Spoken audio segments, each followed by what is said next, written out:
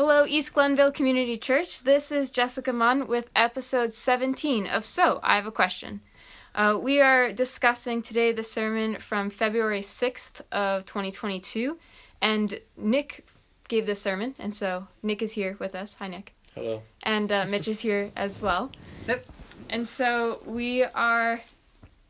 so the passage that you looked at, Nick, was 1 Timothy 1, 3 to 11, and which was talking about, pretty much it was a letter to Timothy from Paul about making sure to root out false doctrine. So your first big point, you had three, was that we need to be on guard at all times and therefore be in the Word. Want to expound upon that a little bit?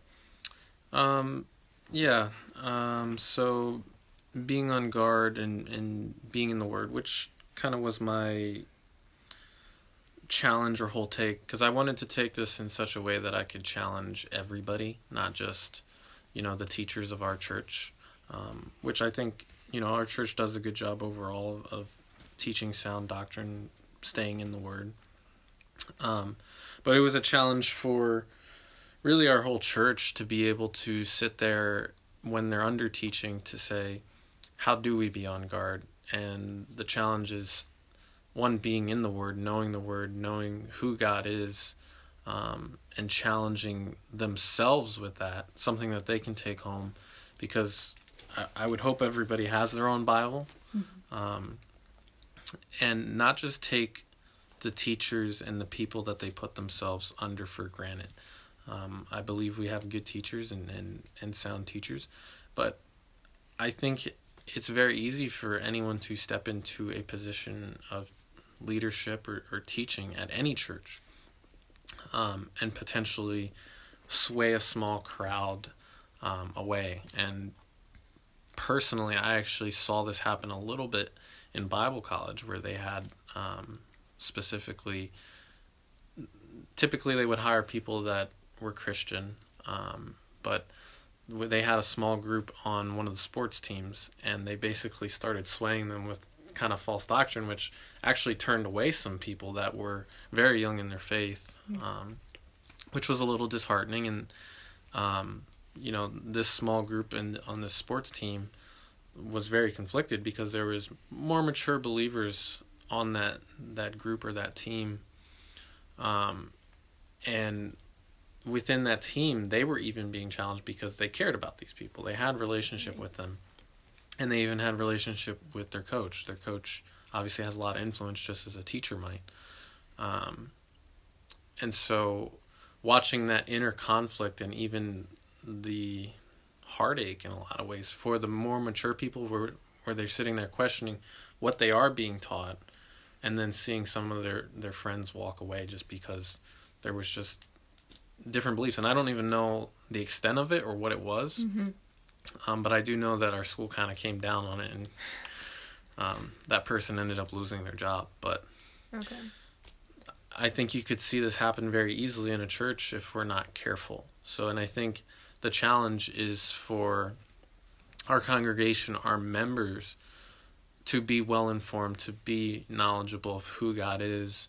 And the only way you can do that is be in the Word. And of course, there's benefit to going to seminaries, Bible college. You can get a little bit deeper, get a lot of historical context, and be deep in the scriptures. And I'm sure, Mitch, you can attest to that.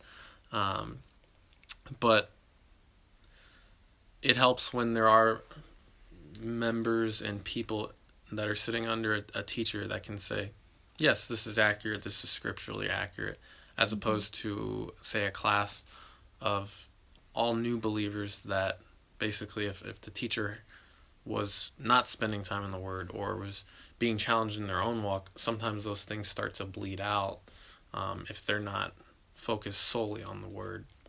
And they start mixing in their own beliefs, which I kind of got into with the myths and genealogies. But No, yeah, and that actually, your story reminds me how, it's good to be on guard, not just because there might be issues with the teachers here at East Glenville, but I know in high school I was seeking more input because problems with my youth group.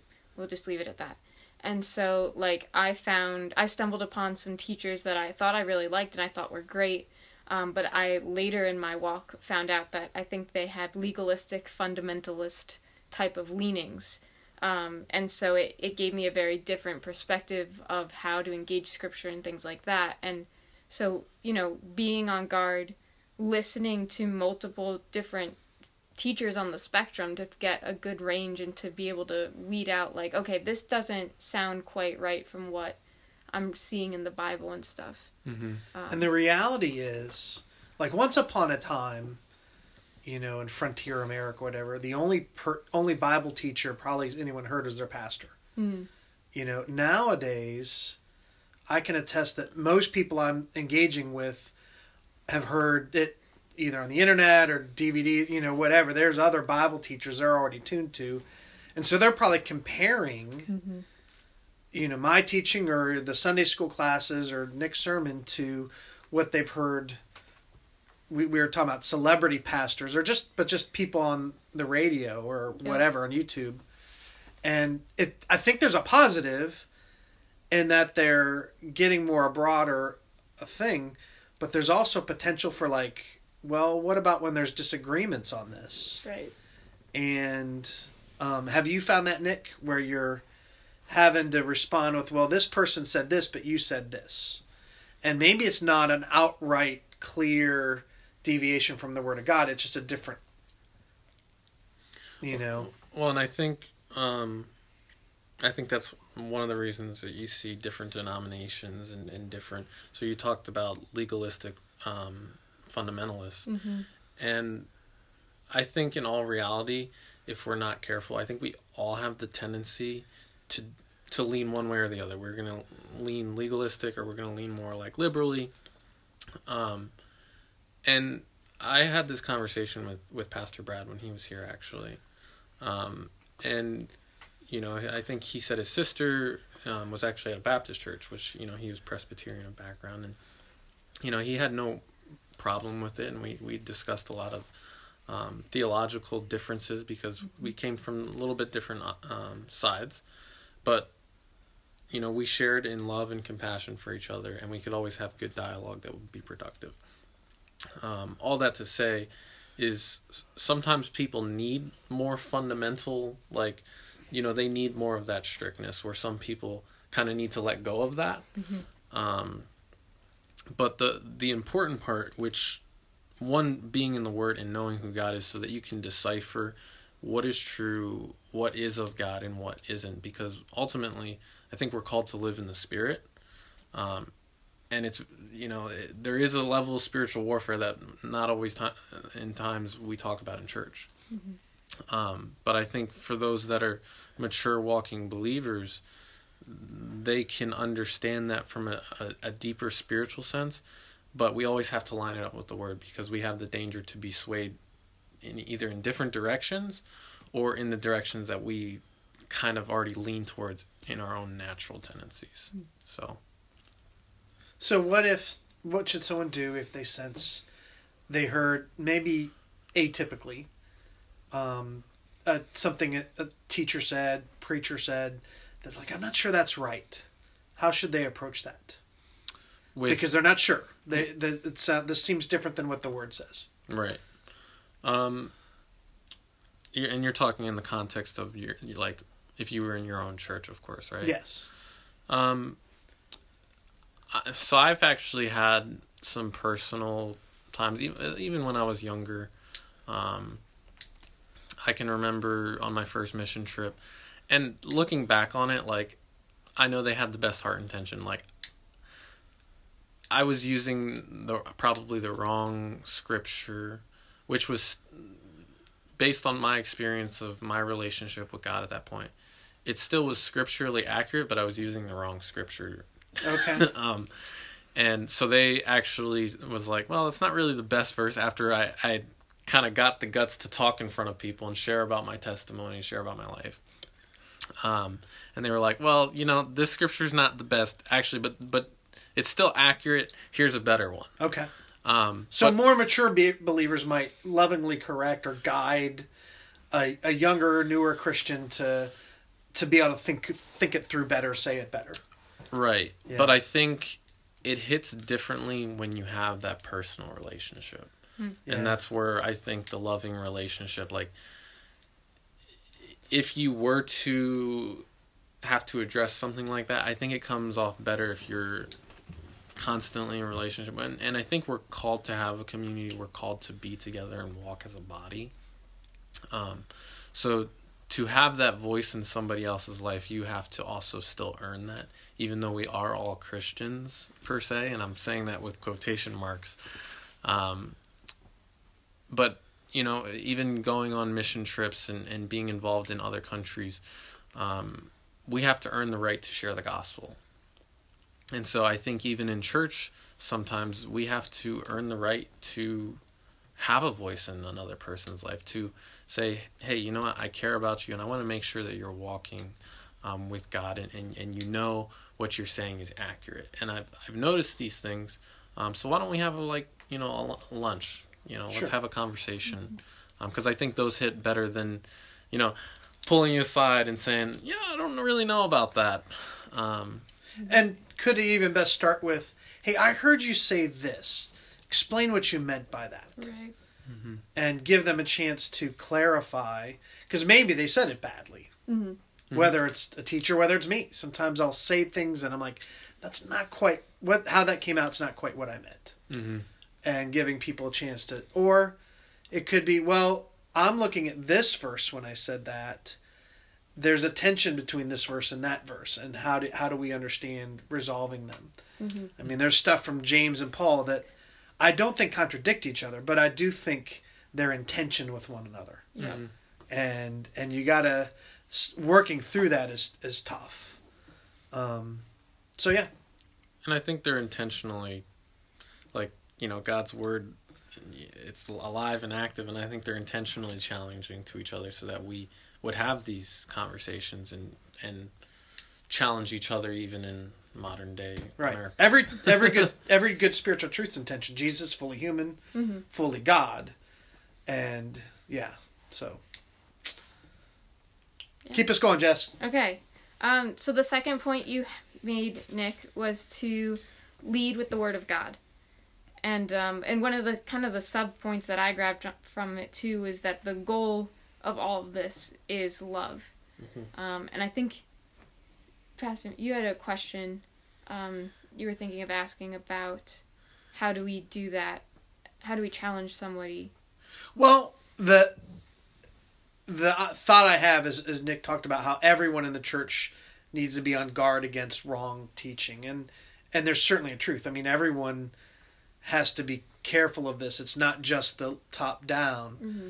But my only worry with that is, does that put you in the position of always being almost like seeing with people in suspicious eyes? Mm-hmm. Like if you're so on guard that you're very critical or you come across as judgmental. So how do we be on guard for spiritual truth? And that without that, basically in love. Mm-hmm. How does that look to not be, in a sense, putting ourselves out constantly in the place of judge? I think in any respect, or in any teacher-student respecting relationship, this isn't school. Like, we're not forced to be here. We have a choice to be here, and especially in modern day, it's not like we have to get in a horse and buggy and travel. Like, we can get in a car and travel to any church. So why are people choosing our church? Why are people choosing to sit under our teaching? And I think there has to be a genuine care and loving relationship. So to bounce off that, I think having a dialogue with people. So I think I could have a dialogue with Jess. Mm-hmm. And part of that is because we've had and it's not that we hang out all the time, but we have an ongoing relationship that we do hang out when we just genuinely, we're going to play games on Saturday. Mm-hmm. And so I think that helps bridge some of the gap. And you think about Jesus. Why did Jesus have an opportunity to speak in the disciples' lives? Well, he basically lived with them for 3 years. So I think some of it is just genuinely doing life with each other. So I don't think, it's the most respectful, just first time I meet you, I don't know if I agree with you. But I do think... Which has happened to me, by the way. More than once. I've done it too. Well, but okay, and I didn't react well. Yeah. And, well, to say, like, I moved up here from Delaware to New York. Uh-huh. Didn't know anybody up here.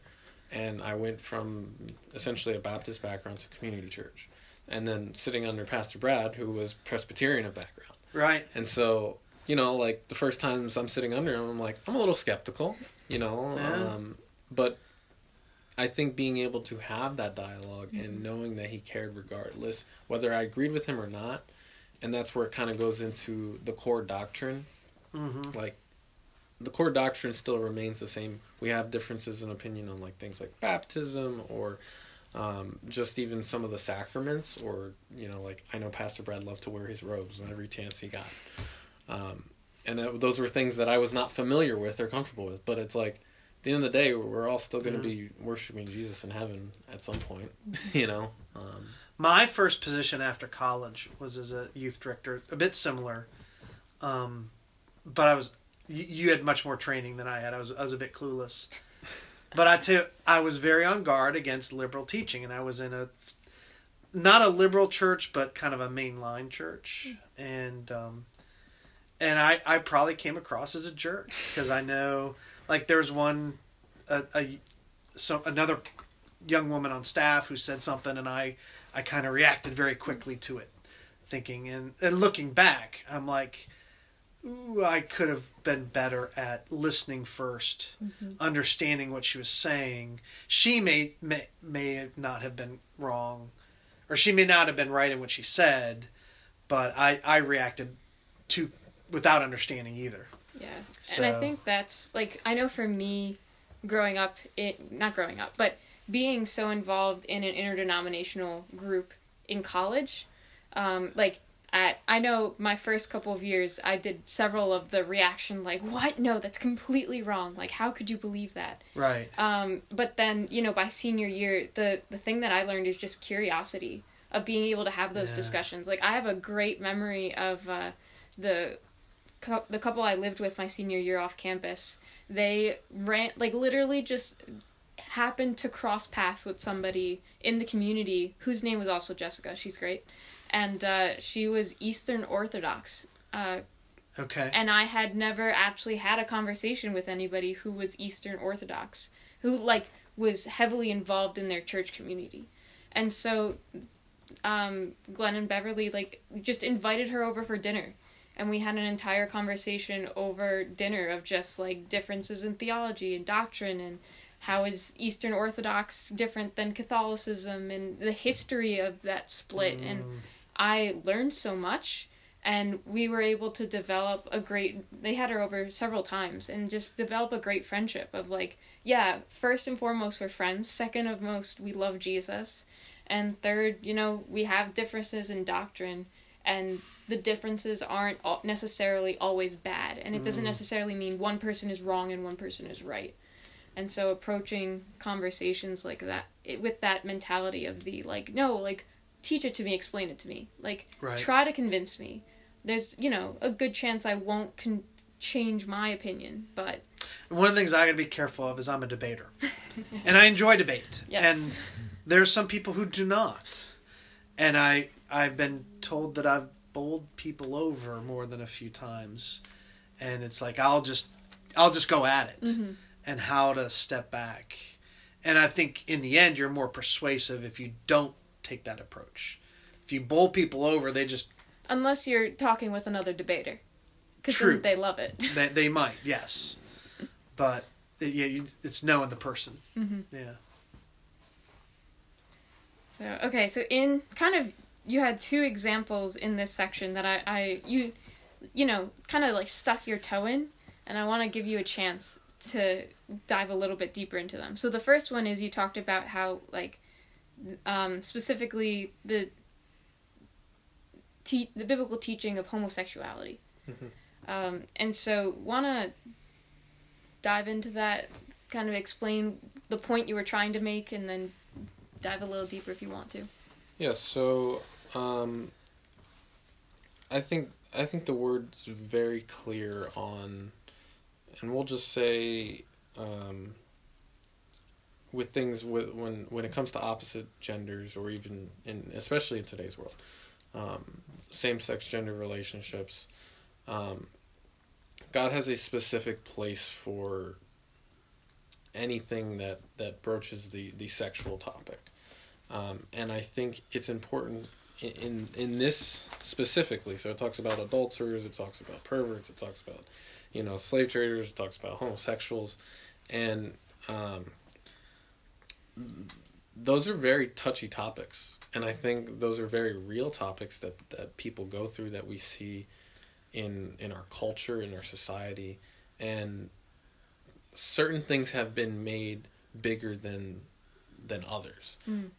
So even specifically here, if you're talking about homosexuals in the last 10 years, it's basically been made not a bad thing, it's not a sin.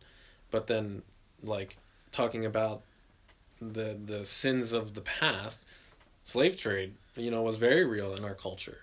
And that seems like it's the worst thing, but it's like, the Bible's clear that both are the same. And then I also touched how adultery, anything that's sexually impure, God's basically equating it to homosexuality. So we can't ignore these things while putting these things as worse than others.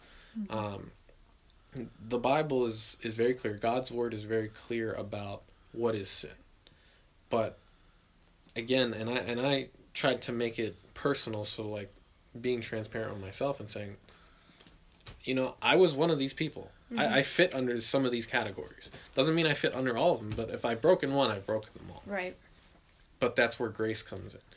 We don't continue to live in sin, and I think teaching sound doctrine is part of teaching what is sin.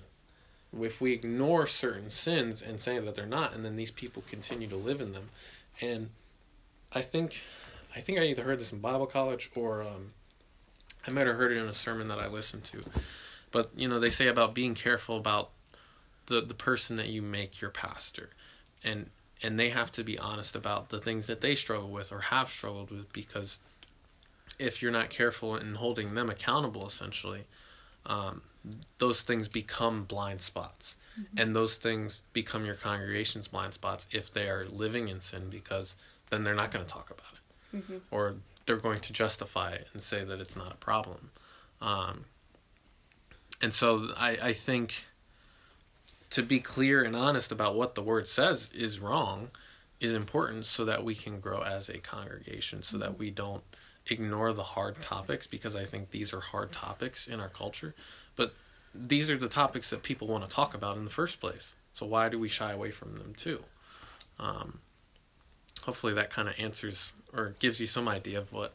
And if I can add a major thing in this part, it's saying that it's through the law teaches the core truths about God, and it's going to run counter to our society, our cultural, and this is kind of the point it's making is the law can show you when your whole culture is off track. Yeah, that's where I think the slave trading is an interesting one, because in the Roman culture, and antebellum South and whatever, slave trading was considered, well, yeah, that's, I guess that's acceptable.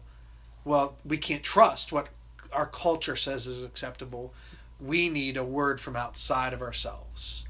And so when the Bible says something different than our culture, it's uncomfortable to talk about, but that's maybe when more than ever we need to at least pay attention to what it's saying. Yeah, and finding good ways to talk about it too. Like, yeah. I'm thinking of, so there is a great book, I can't remember who it's by, but the title of the book is actually called Redeeming Sex. And it's the author at one point, before she was a Christian, her sexual life was not anywhere close to what, we would say would be a biblical standard. And so for her, the way, like, her journey of becoming a Christian, like, it just started with them, like, a small local church loving on them. She was living with a bunch of different people, of, mixed gender and stances Right. and stuff, and like they first just loved on them, and then as they were continued to be discipled, that's when they started hitting more of those big cultural issues of the like, okay, so like why are you guys like living together when you're not actually married, and like and having them be like, oh, like I didn't even realize that was an issue, just because they didn't grow up anywhere close to the church. And I think that it's one thing to acknowledge that when the Bible runs counter our culture, but to sometimes just take somebody's culture and rip it out from under them without building a foundation of love and trust and encouragement first, and drawing them to Jesus. Yeah. Like if you've not taken that step of saying yes to following the Lord, then why should you care what the Bible says about this? Mm-hmm. So once you know the Lord, then you want to learn what His Word is. Right. And yeah, I agree. Sometimes it takes time to just go from one culture to another, like right. without having the complete culture shock and then being like, forget it, never mind. Right. When Cheryl worked with teen moms back in Ohio, she had that experience a lot of these girls that, like their parents, their grandparents, they were doing what they were taught to do. Yeah. And it's not like they were rebelling against God. They just had not ever learned otherwise. And if you lead with that, you never have a chance to speak to them about deeper things. Mm-hmm. But if you begin to speak to them about the gospel, the good news of Jesus, and when they are responding to that, then you can start to talk about bringing your life into line with His Word. Right. And I think it comes back to remembering that the goal is love. And this is what I touched on a little bit in the message, was when you're living in the Spirit and you're living with the goal of love, if they're unsaved, your goal is to help them know Jesus so that they have a hope, not just for eternity, but here on this life. Because again, Christ changes your life. He changes it for the better. And if you know Christ, the goal is to know Him better, because the closer you walk with Him, the more you understand Him. Like, not that your life's going to be perfect, but the things that matter, and you're wrestling with sin, you don't want to feel like a slave to sin, which, if you look around the world, everybody's walking around in slaves and they don't even know it. Mm-hmm. So keeping that focus on what love is, because it's very clear that the law is good, but people don't even know it's good because our culture is running counter to it. So yeah, and we are soaked into our culture and don't even realize it. It's like the culture's the water we swim in. Mm-hmm. And the Bible might be the only place that says maybe this isn't the best water to be in. Yeah, no, my brain is going to a rap that's literally called Robot, and one of the lines is like, when I was born, I didn't know I was a robot, and like didn't know that like I was pre-programmed to follow my culture, and like just those things kind of embedded into me. Yeah. But like once I met Jesus, like I'm not a robot anymore, and so yeah. But speaking of things to keep us moving, that is big in our culture that you also dabbled in. You talked about politics and how, like, both sides have their issues, and I know I'm not the only one who would have loved if you dove in a little bit more. So I want to give you the space to dive in a little bit more, as deep as you're comfortable. Well, it comes from what Paul talks about with myths and endless genealogies, and I touched on how the endless genealogies isn't quite as relevant in our culture, just in Western culture in general. But I did touch on myths because I think, that's a big debating point right now. You can kind of get into the conspiracy side of it, and I mentioned, like, if you do your best to look at it from an objective view, and I sit there and say, there's truth on both sides, but there's also a lot of craziness on both sides, and we got to be careful not to be soaked in the craziness, because that hurts your voice for the gospel, because you don't really necessarily always know who you're talking to. They might agree with you, and then sometimes that reaffirming belief isn't healthy, or they might not agree with you, and then, they're not even going to listen to you when you talk to them about the gospel. They're not going to trust your walk with Christ, because that's more important than who Jesus is. So while I'm not saying, you can't, listen to some things, or even, try to come to a different understanding. This comes back to some of, like, the theological differences. I think there's core doctrine that we need to focus on when it comes to who Jesus is, who God is. And that needs to be our main focus. There's going to be theological differences, but they don't keep us from eternity. They don't keep us from our walk with Christ. They're just different perspectives on how we see who God is. But I think God is much deeper and bigger than any of us are ever going to be able to imagine anyway. So, some of those structures help us understand God, and it helps us, but again, God is bigger than our mind or heart will ever be able to comprehend. And if I could, because I think you're right on, and I think applying the word myths, what I see happening in the political culture is both sides are trying to create and control the narrative. In other words, they want to create a myth story. At least on the partisans on each side, they don't care what the truth is. They want the story told their way. And what I think we can and should do is almost be a little bit skeptical of both sides. Like, just because they're saying it and seem convinced of it,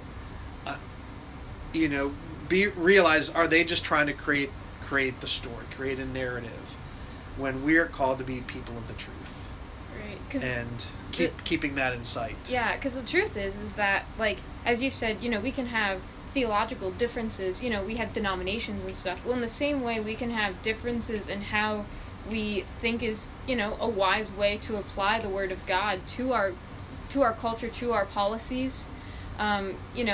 There's, I'm not going to go, I could do examples, but I'm not going to. But, there's multiple ways to approach a problem. And, sometimes it falls where one side is like, well, we need to focus on this aspect of this problem. And the other side is like, well, actually, we need to focus on this aspect of this problem. And in reality, the Bible says you should focus on both aspects. And so it's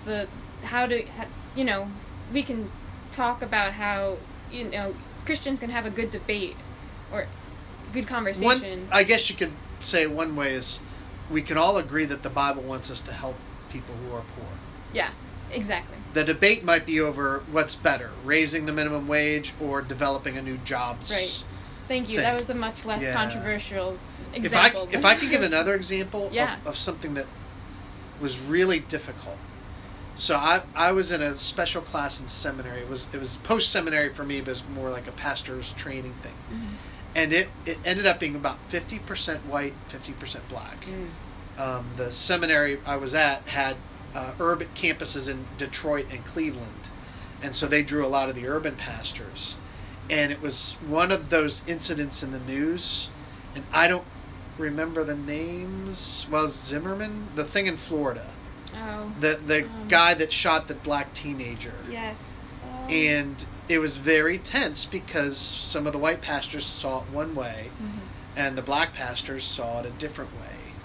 And we were called to be men of God together, and we had some conversation over that. So we may have strayed far from Nick's original point, but I just remember that story thinking, okay, how do I engage fellow brothers and sisters in Christ and be aware that they may see things differently, and not to assume my perspective has got it right on. Right. And I think that's why, like, for me, the curiosity that I learned in being in an interdenominational setting is so important, because one of the phrases that still sticks with me is that, like, our God is so big, he can't be contained in one culture. And so if that means that I can learn things from my brothers and sisters from different cultures and different nationalities, then I can learn something from my brothers and sisters with different doctrinal differences and, different views on how to view the world. And I'm allowed to have my own opinions. Right. But we can still have a good dialogue and not just, like, instantaneously, like, be like, no, you're wrong, and cut people down. Yeah. Well, and I think, at the end of it, I mean, one of the big things that you want to take away from this is, one, of course, being in the Word, which is one of my points, but when you're living in the Spirit and by the Spirit, those things all become secondary.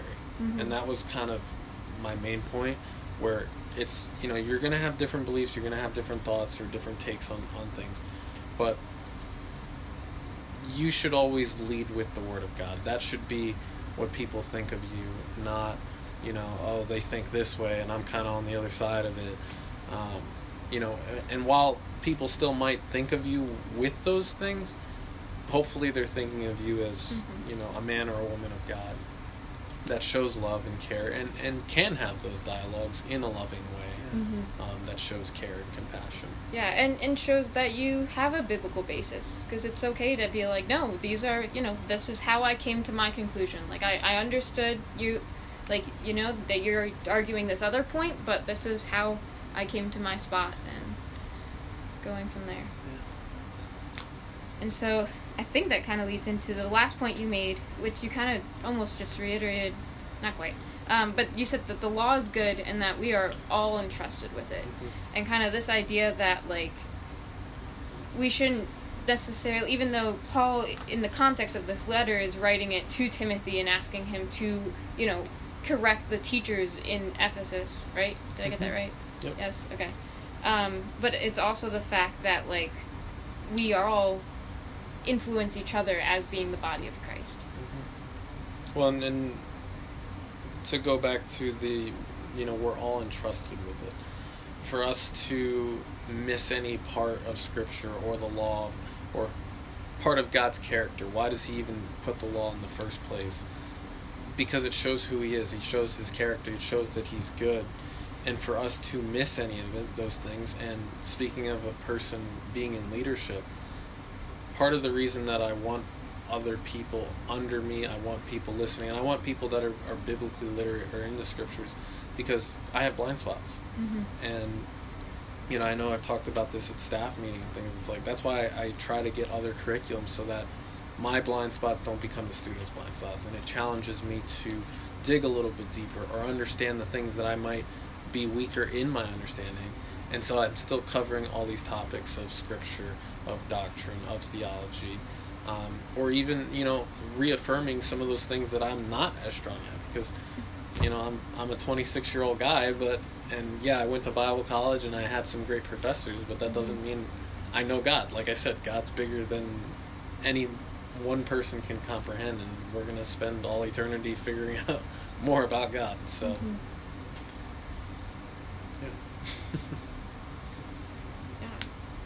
So, no, I think that's a good way to wrap this up, of just being, realizing that we all, I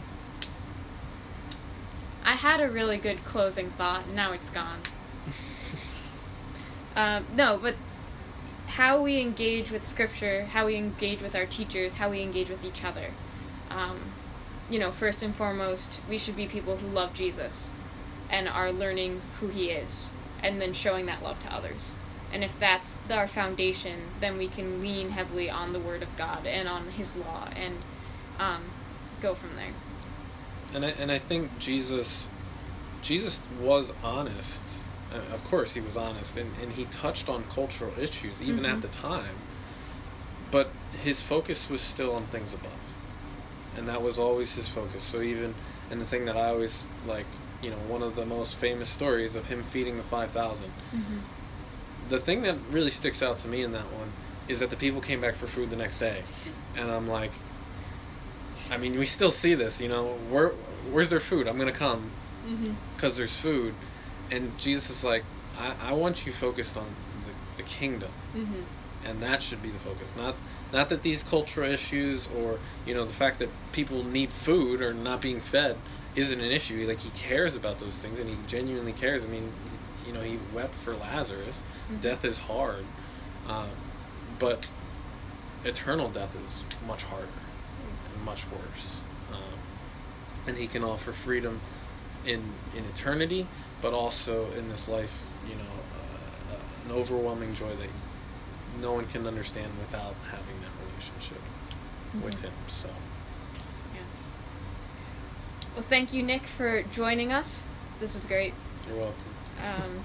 And as always, we'll be back here next week. Yes. And we go back to John 14. Which will be good. Yep. All right. Thanks, guys.